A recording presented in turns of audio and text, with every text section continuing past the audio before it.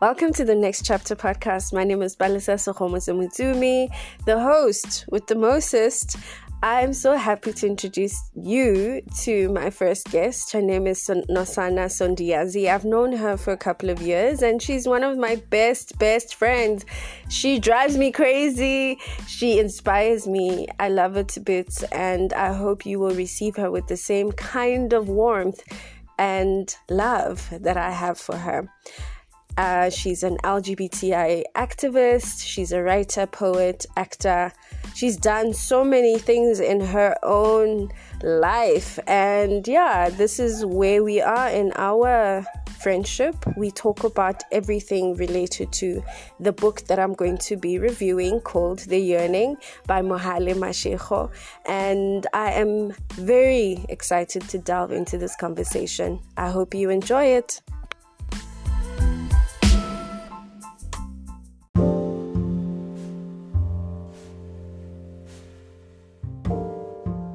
How long does it take for scars to heal? How long does it take for a scarred memory to fester and rise to the surface?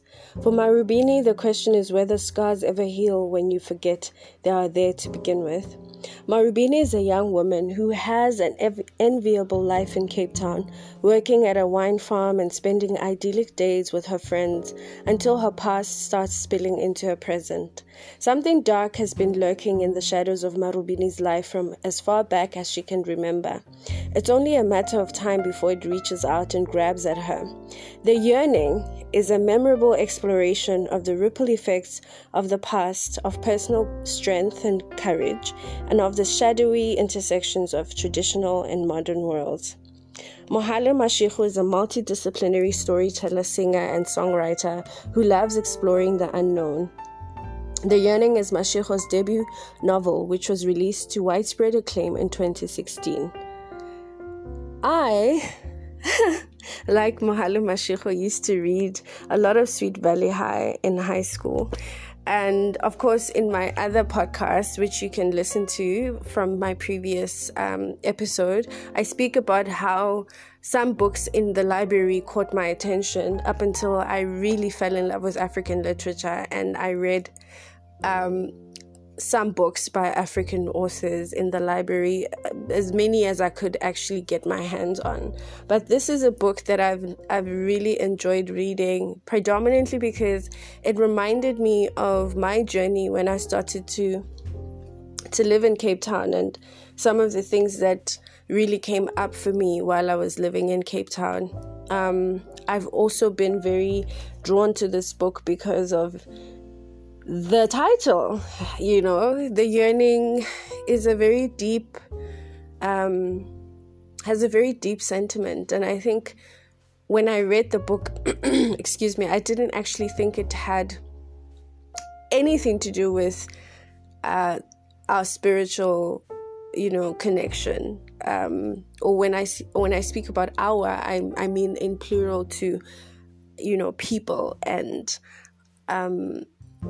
in general, we are all one, in my view, right? And The Yearning was a very interesting read, I must tell you that. The one word that I find comes up every single time I page through this book is how concise and succinct it is, It's so concise. I love the fact that the writer pinpoint certain aspects of the main protagonist, Marubeni, and how she feels the character into, or weaves the character into the story. I enjoyed the change of the change that happens, the shift that happens in between the story, where it would be Marubeni talking to herself and it would then go to Marubeni remembering certain aspects of her childhood. I loved how it's written. It's probably one of the most refreshing books that I've seen being written in such a manner, where it's not linear at all. It's very fluid And that's how I felt when I read the book.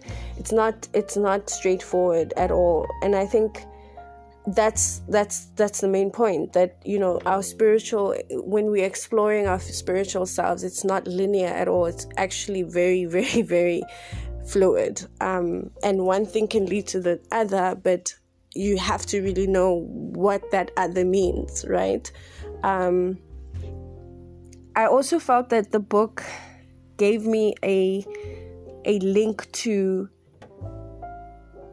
how we often define ourselves according to how we're supposed to be or how the world views us. And this story almost gave me some sort of a way out, right? And I speak about this with such gratitude because it really did give me a way out with some of my own personal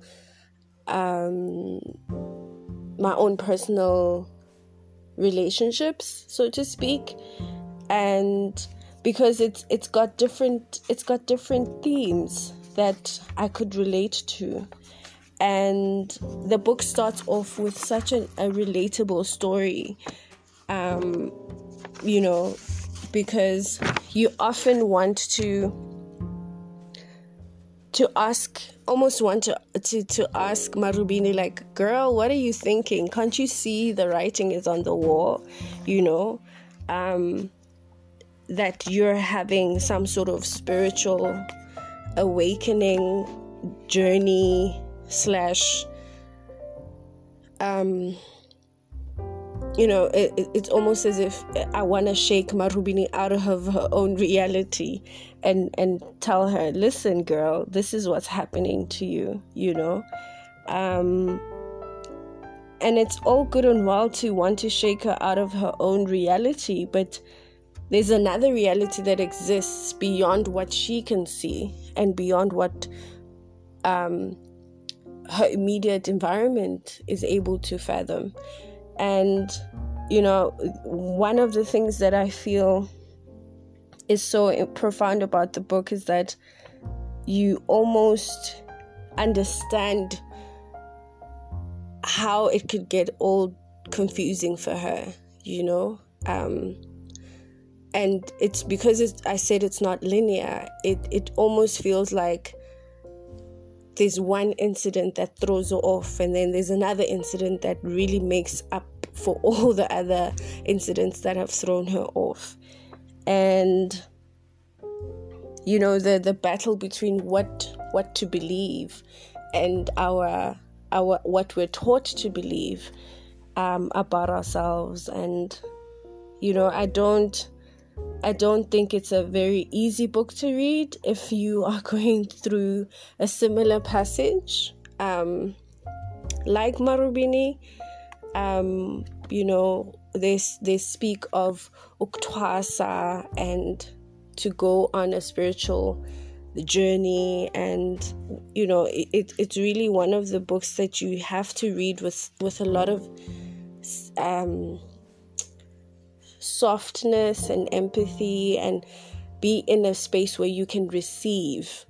And I received a lot from this book. I received so much clarity around my own personal relationships, and I could relate a lot with Marubeni's relationship with her grandmother and her grandfather, particularly her grandfather, who kind of became a central part of her upbringing. And it's wonderful to witness and to be a reader in this way, and also understand that, you know, we all have our own realizations in life. We all have some sort of yearning that we wanna explore and know more about. And I speak about books as if they are they are part of this, you know, human experience, because I feel like that's what happens when we write as writers. We have these characters that live with us, and I really honor and respect Miss Mohale Mashego for writing this book. I also have an interview with a very respected LGBTIQ plus activist, Nosana Sondiazi, and it's going to be in the next segment. So please stick around. I'm really excited. The conversation is going to be amazing, and I hope you enjoy it. As you know, I am Palesas Khomotsomutsumi. I'm the host of the Next Chapter podcast, and you can catch me on my Twitter handle at Jaji, and you can also follow me on Instagram, and yeah, that's about it. I am going to see you in the next podcast.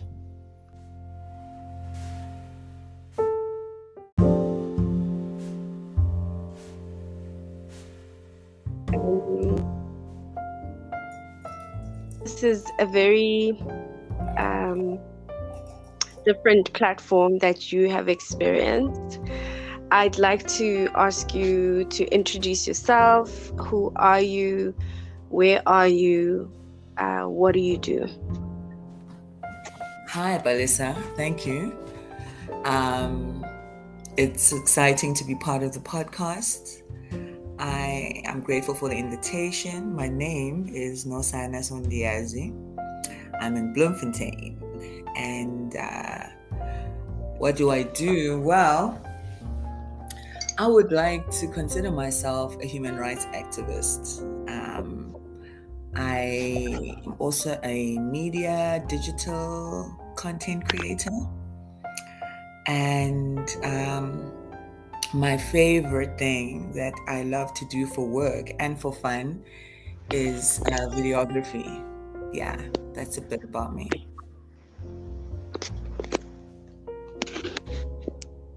Is that it?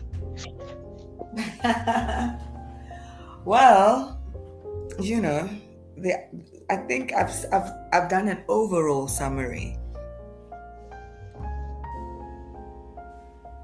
I don't think that's enough for everybody to know who you really are.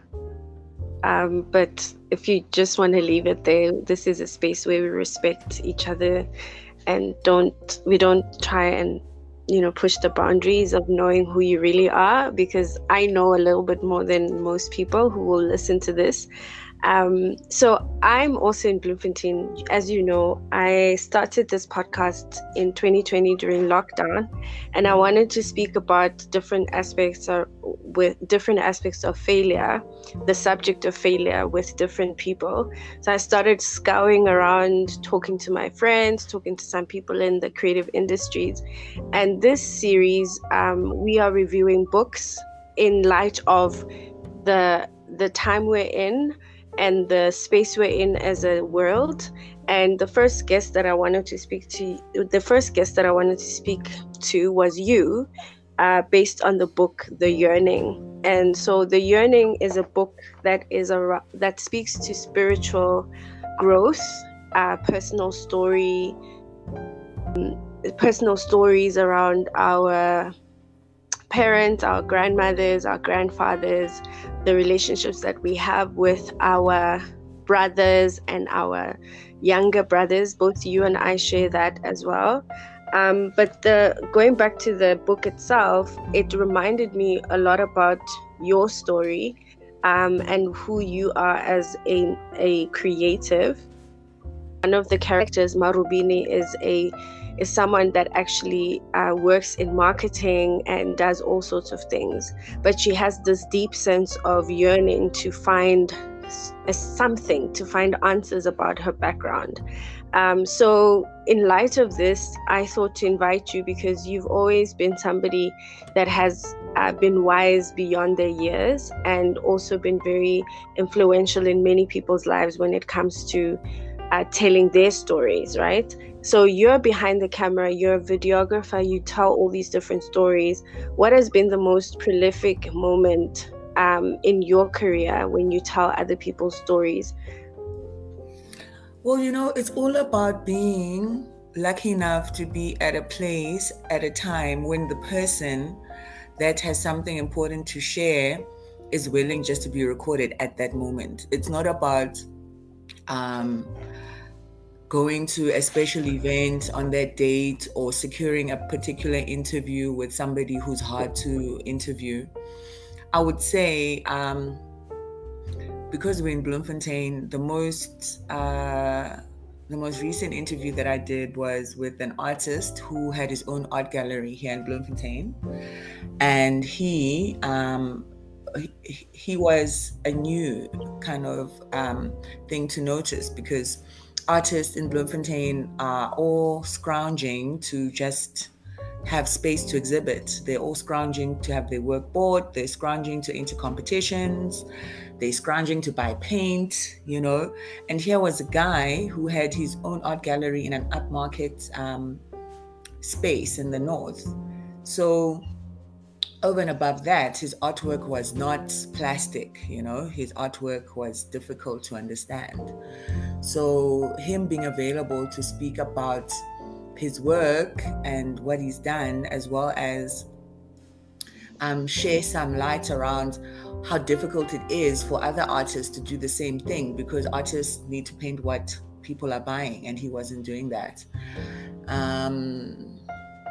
And then also I did a I Am Who I Am series with a TV station here that has now since closed down, and it was so difficult to get the content back from them. They didn't give me all the content back, but for me that was important to kind of, in the Free State, speak to queer individuals who are living here and talking about themselves, because the most important thing that I feel like I'm doing right now is trying to focus media on LGBTI stories. Somebody else would say, oh, but gosh, we are seeing far too much queer content anyway on television.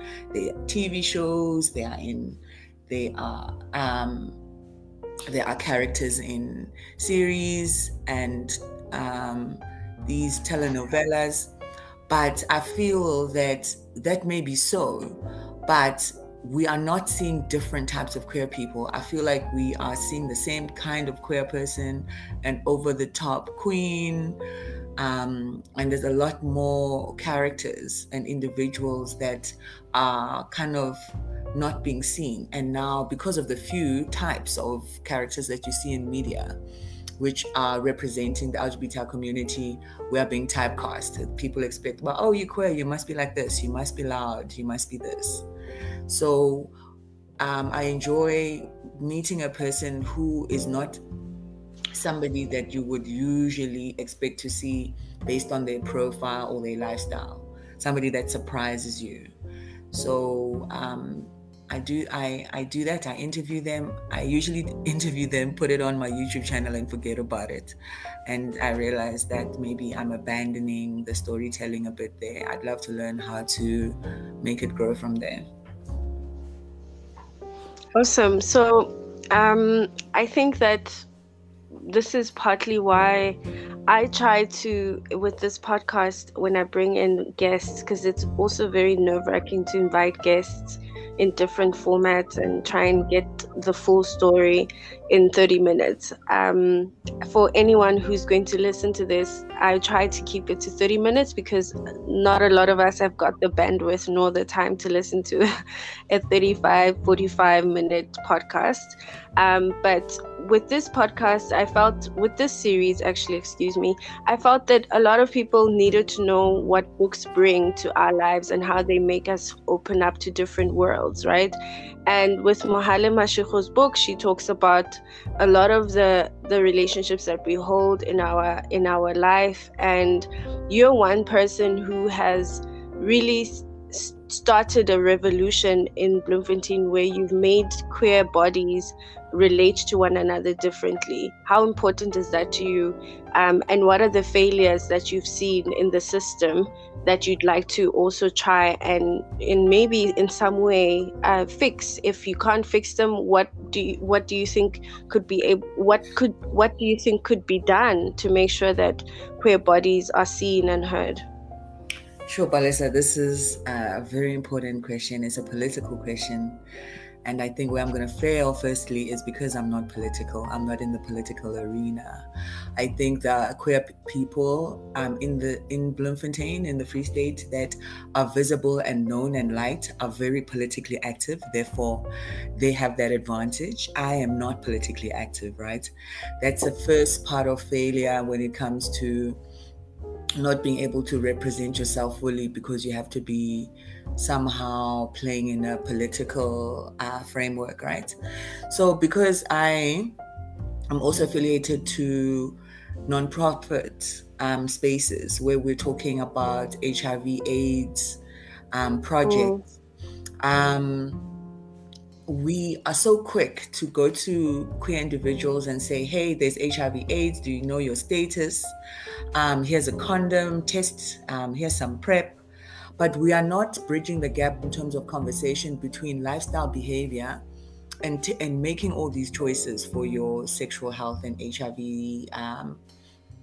concerns, right? So, because the gap in between is, especially in a rural space like perhaps Thaba Nchu and Botshabelo, where there is a large population that is just unemployed. The general population is unemployed. So of course, if you're a queer body and maybe you left school because you didn't like the school uniform, or you've just generally felt rejected because of your sexual identity or gender identity, you just need a break, you know. So what I really care about is allowing people to find their interest, you know. They always say voice for the voiceless. I can't stand that. Everybody's got a voice. Nobody's voiceless. When you are out there having fun with your friends, you've got a voice, you know. But what saddens me is that people that really need a voice use it in the wrong time and in the wrong space. They use it to manipulate their friends. They use it to secure a romantic situation or a sexual favor. They use it for manipulating people who care about them. They don't use it to sometimes make a radical change in their lives. Like, hey, let me update my CV. Hey, let me,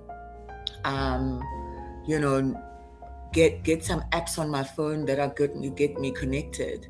Hey, here's somebody who has a job and they seem to be queer like me. How did they get that job? Did they finish the matric? What did they study? There are so many platforms that are free and accessible, but some people feel like they don't deserve them, or they're intimidated by even trying, right?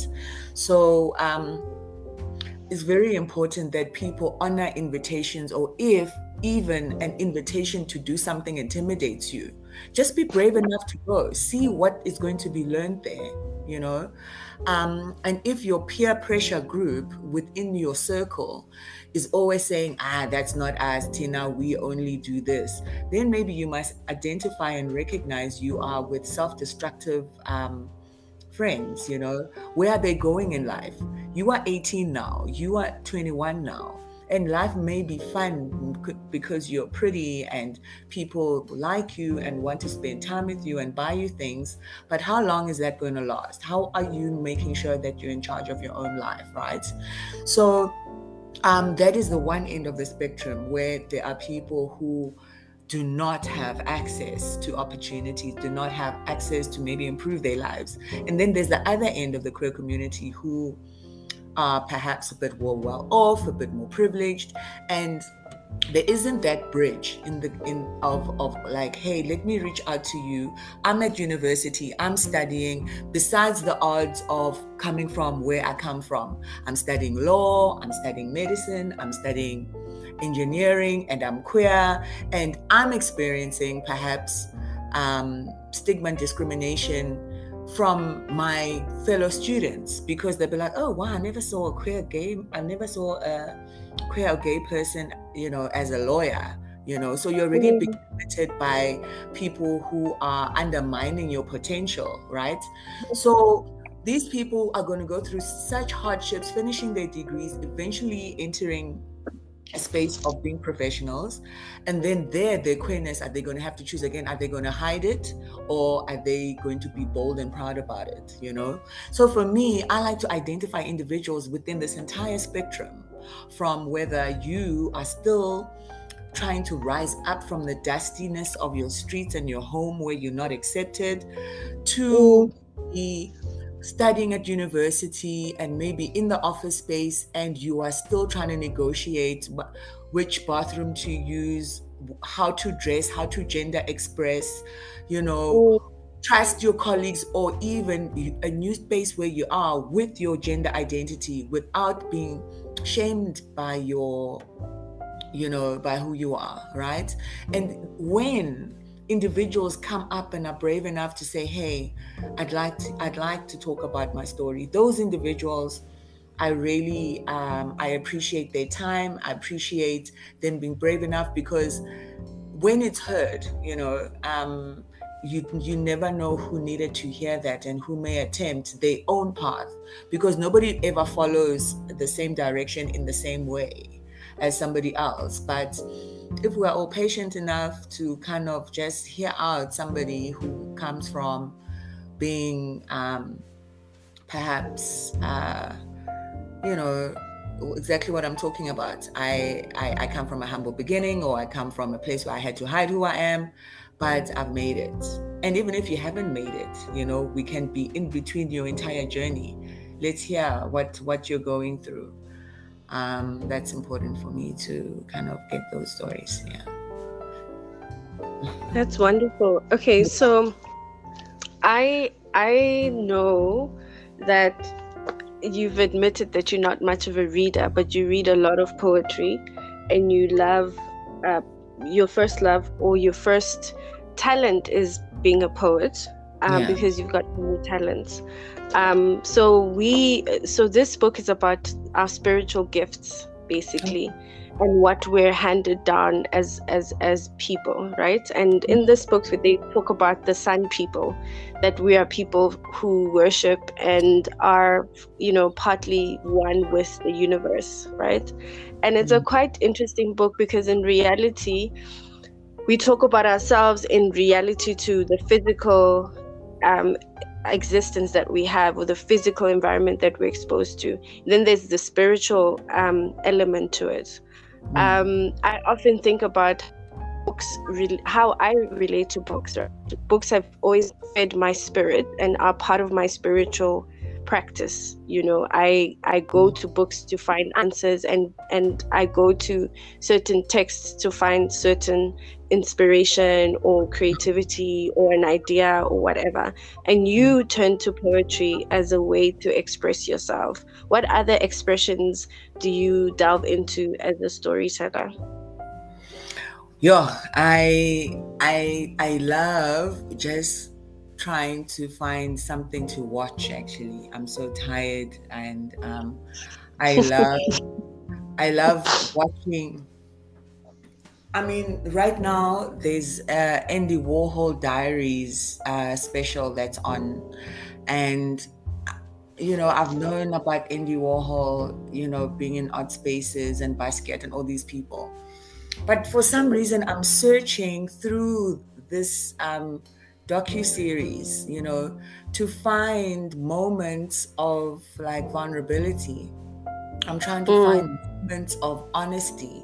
I'm trying to find moments of rejection. I'm trying to find moments of bravery, And when I watch anything on TV, especially sci-fi and fantasy, I like to imagine that there's magic that exists in everyday moments. That moment, like for you, if you're saying to me that you find quotes, or you find passages in books that are going to give you inspiration or ideas, right?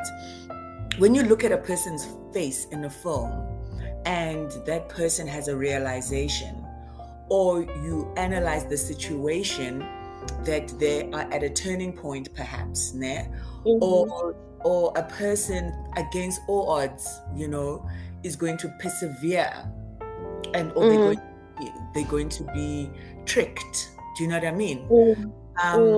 somebody is going to outsmart another. Like when I watch Billions, the series, which I love also. I love high stakes when it comes to being able to be the wise one in difficult situation and be smart enough not to show your hand too quickly, you know, because in these days I watch people on social media, you know, I watch them advertise, they over advertise their lives, right? And we also know the dangers of that, right? From the social dilemma. So how do you do just enough, right? Through consuming and advertising your ideas and consuming and advertising your projects and consuming other people's things and kind of trying to be ahead or with the current, or also profiting from things that are currently working for others, right? And then that's the visible stuff. That's the marketing stuff. There's still the strategy meetings behind the scenes that get you the deal, right?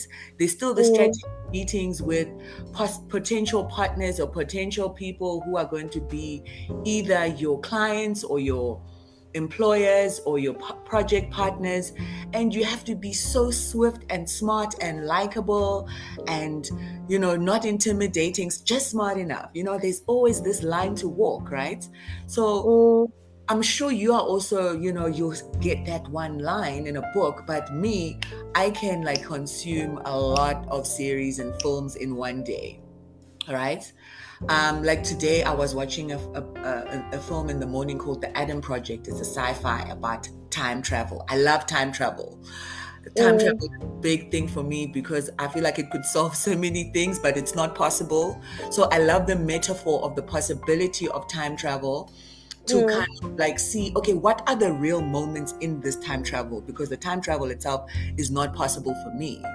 And I always say to people, as somebody that edits their own videos and documentaries of moments that I shoot of like events, right? I feel like my work becomes time travel because today we were at this event. We were there for 2 hours. I was there shooting that for 2 hours. I'll go home and I'll edit it down into 5 minutes. Ne?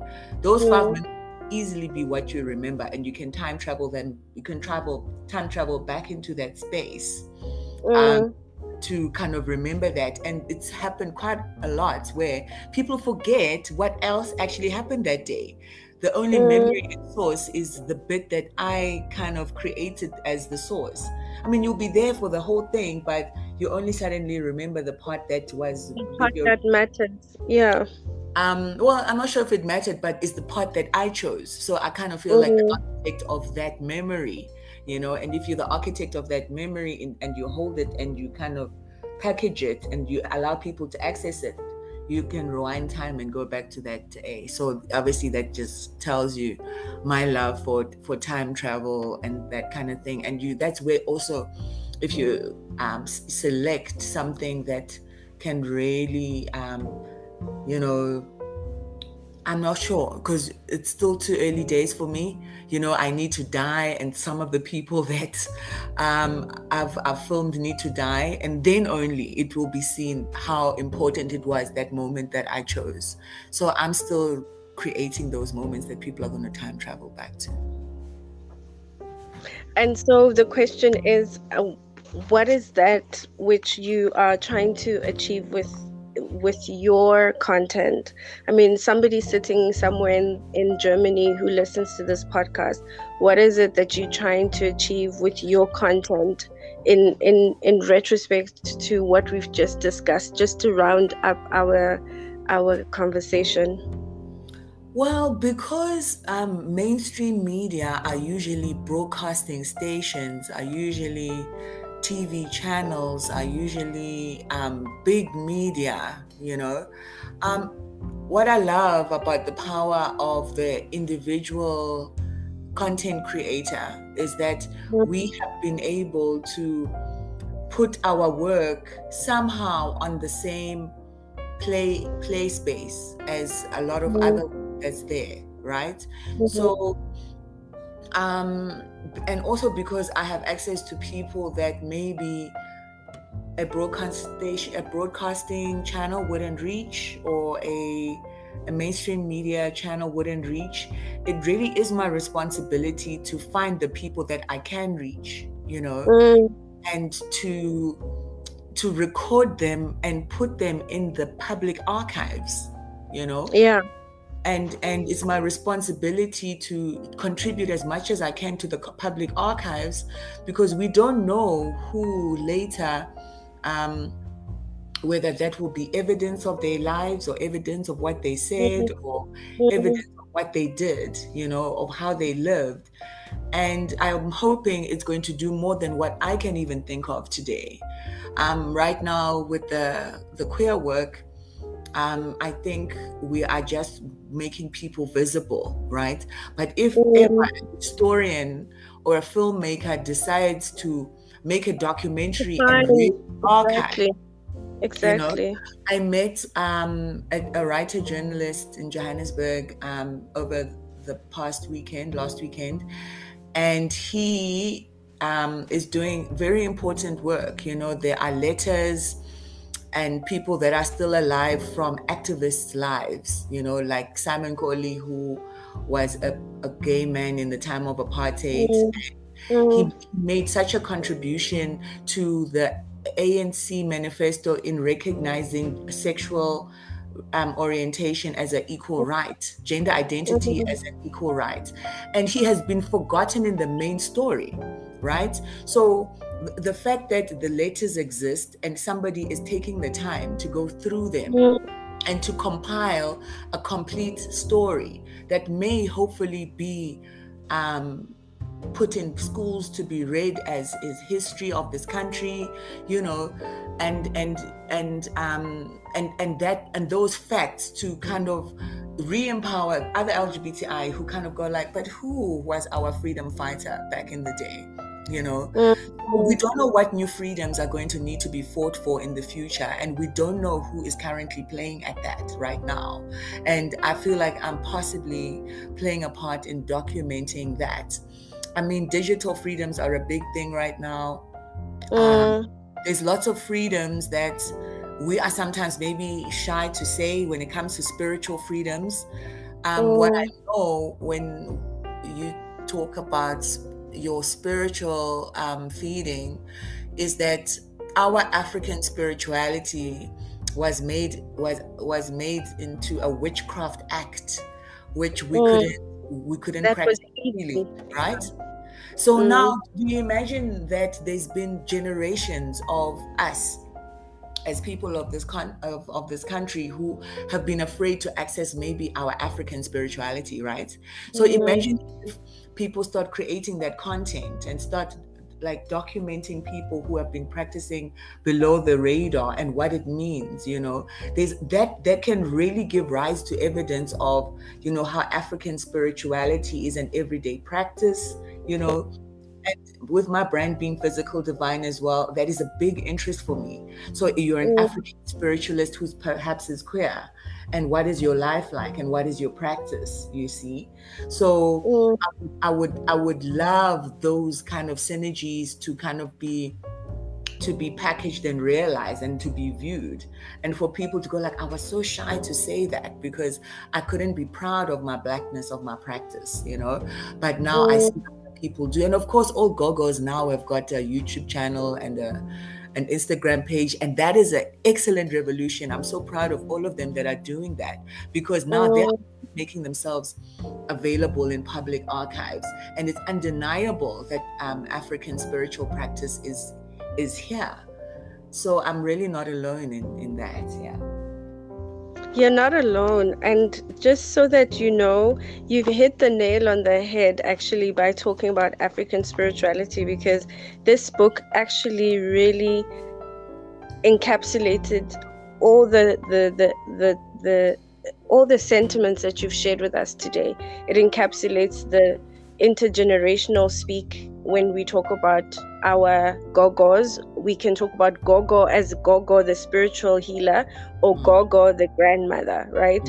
And there's a certain tone that we use when we talk about Ugogo, no Gogo, and that's when you read this book, and when one actually gets to read this book and relates to what you're saying, we are all gogos in our own flow, in our own right. And I think gogos can also time travel to another space spiritually or even physically, in terms of saying that we can also elevate ourselves to a gogo who knows about, you know, telling stories through a different kind of medium, you know, or a master, or even somebody that is a pioneer, right? Because I think we always think about African spirituality in this very metaphysical way, but not really think about it in this community building kind of aspect.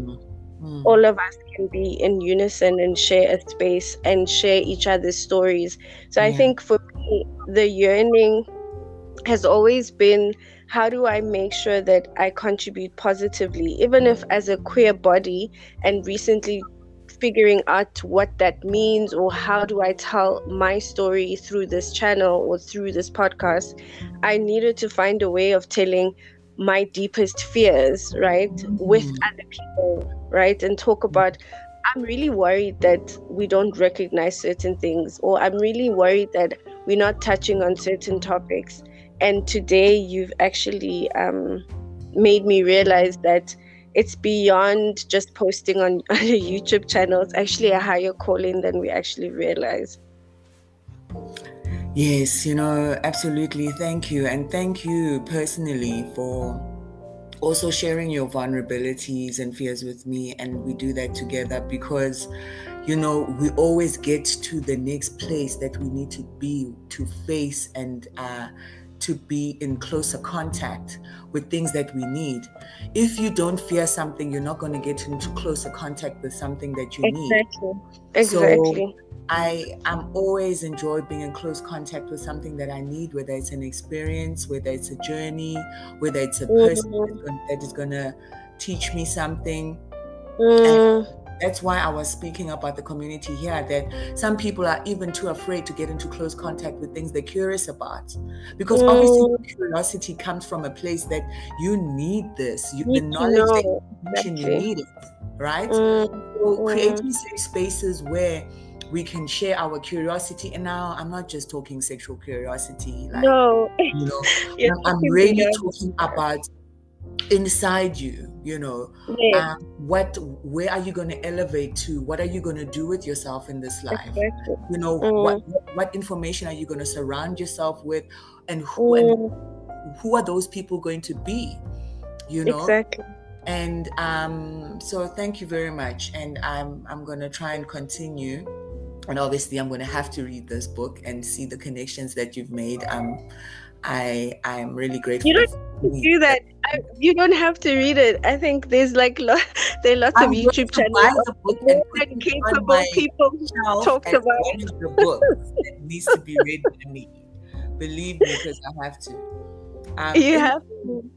Yeah, I have to. I mean, I'm sure there are a lot more books also that, even if it's not the entire book that I need, you know, there's a message in there that I need, you know, and there's something. We all want to recognize ourselves, and we all want to recognize each other, right? And there's ways in which those recognitions have been packaged, and books are a good example of that, and films. I like how you talk about packaged, because we always in the creative industries try to make our talents packaged in a certain way. Oh, he or she's oh, we have to package. The first place is the profile, the CV, the bio. You package yourself. Do I look interesting to you? And you invent terms if you're creative. Oh, I'm a futurist. What is a futurist? I'm like, oh, that sounds interesting. I need a futurist. I'm a futurist. You know? Yeah, and I love that you do that. Yeah, let's invent more things.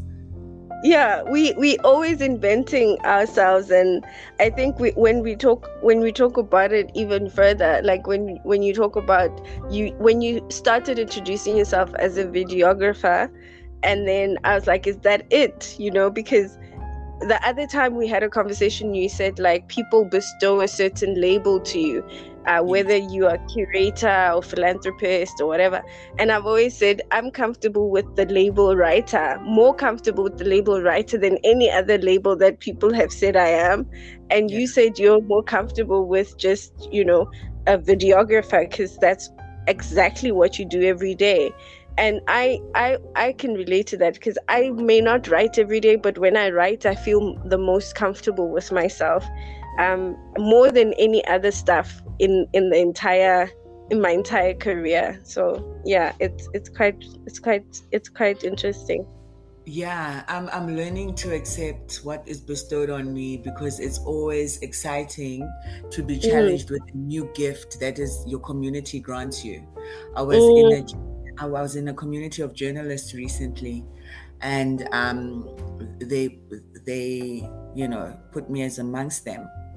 So, and it's always been my first love, writing, So I'm excited to see what else is possible. You know when you find people that are barely literate and you're trying to get their attention with the shortcuts of social media, you sometimes think that certain things like writing, are not going to penetrate the masses, but those are the things that are actually going to describe things that are needed. So you have to start where it's needed, I don't know, but I'm going to try. Thank you so much. You have to try, because there's so much content on all 10 of your YouTube channels. Some of them I didn't even know I thought you had like 1 or 2, but please do let everybody know how we can get a hold of you. I always share the social media handles, or I can even share your details of the YouTube channels. So please tell everyone where they can get a hold of you, how they can get a hold of you, and your email, All right. Please contact me at Physical Divine. Physical Divine at gmail.com. And if you can spell correctly, you will get that right. Okay. And physicaldivine at gmail.com. And if you'd like to watch any of my content, I have Sondiazi Nosana Sondiazi, Kanyisa Nosana,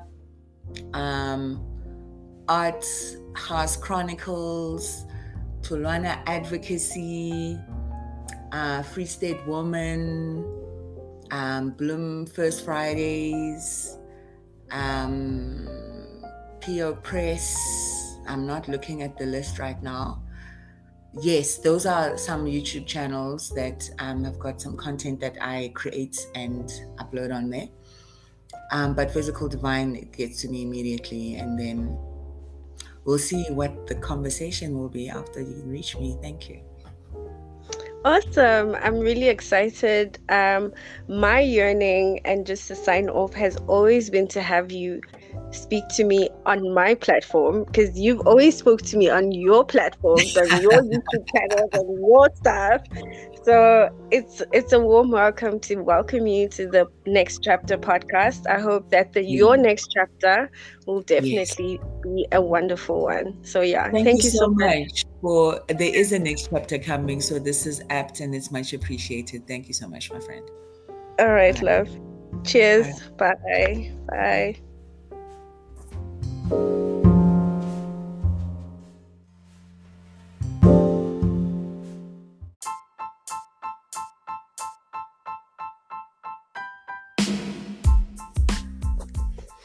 Wow, I'm really, really happy you got to listen to the rest of the podcast. My name is Balasa Sekhomutsumutumi. I'm the host with the mostest, and it is my pleasure to speak to Nosana Sondiazi and to review the book The Yearning by Mohale Mashego. Not Mohale Mashego. And it was a pleasure talking to my friend, my confidant, my compadre, Nosana Sondiazi. You can catch her on Twitter at Physical Divine, and you can also catch her on YouTube.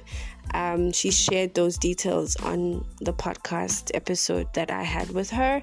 And you can also follow her on Facebook She is Khanyisa on Facebook, and you can also check her out on email, physicaldivine@gmail.com.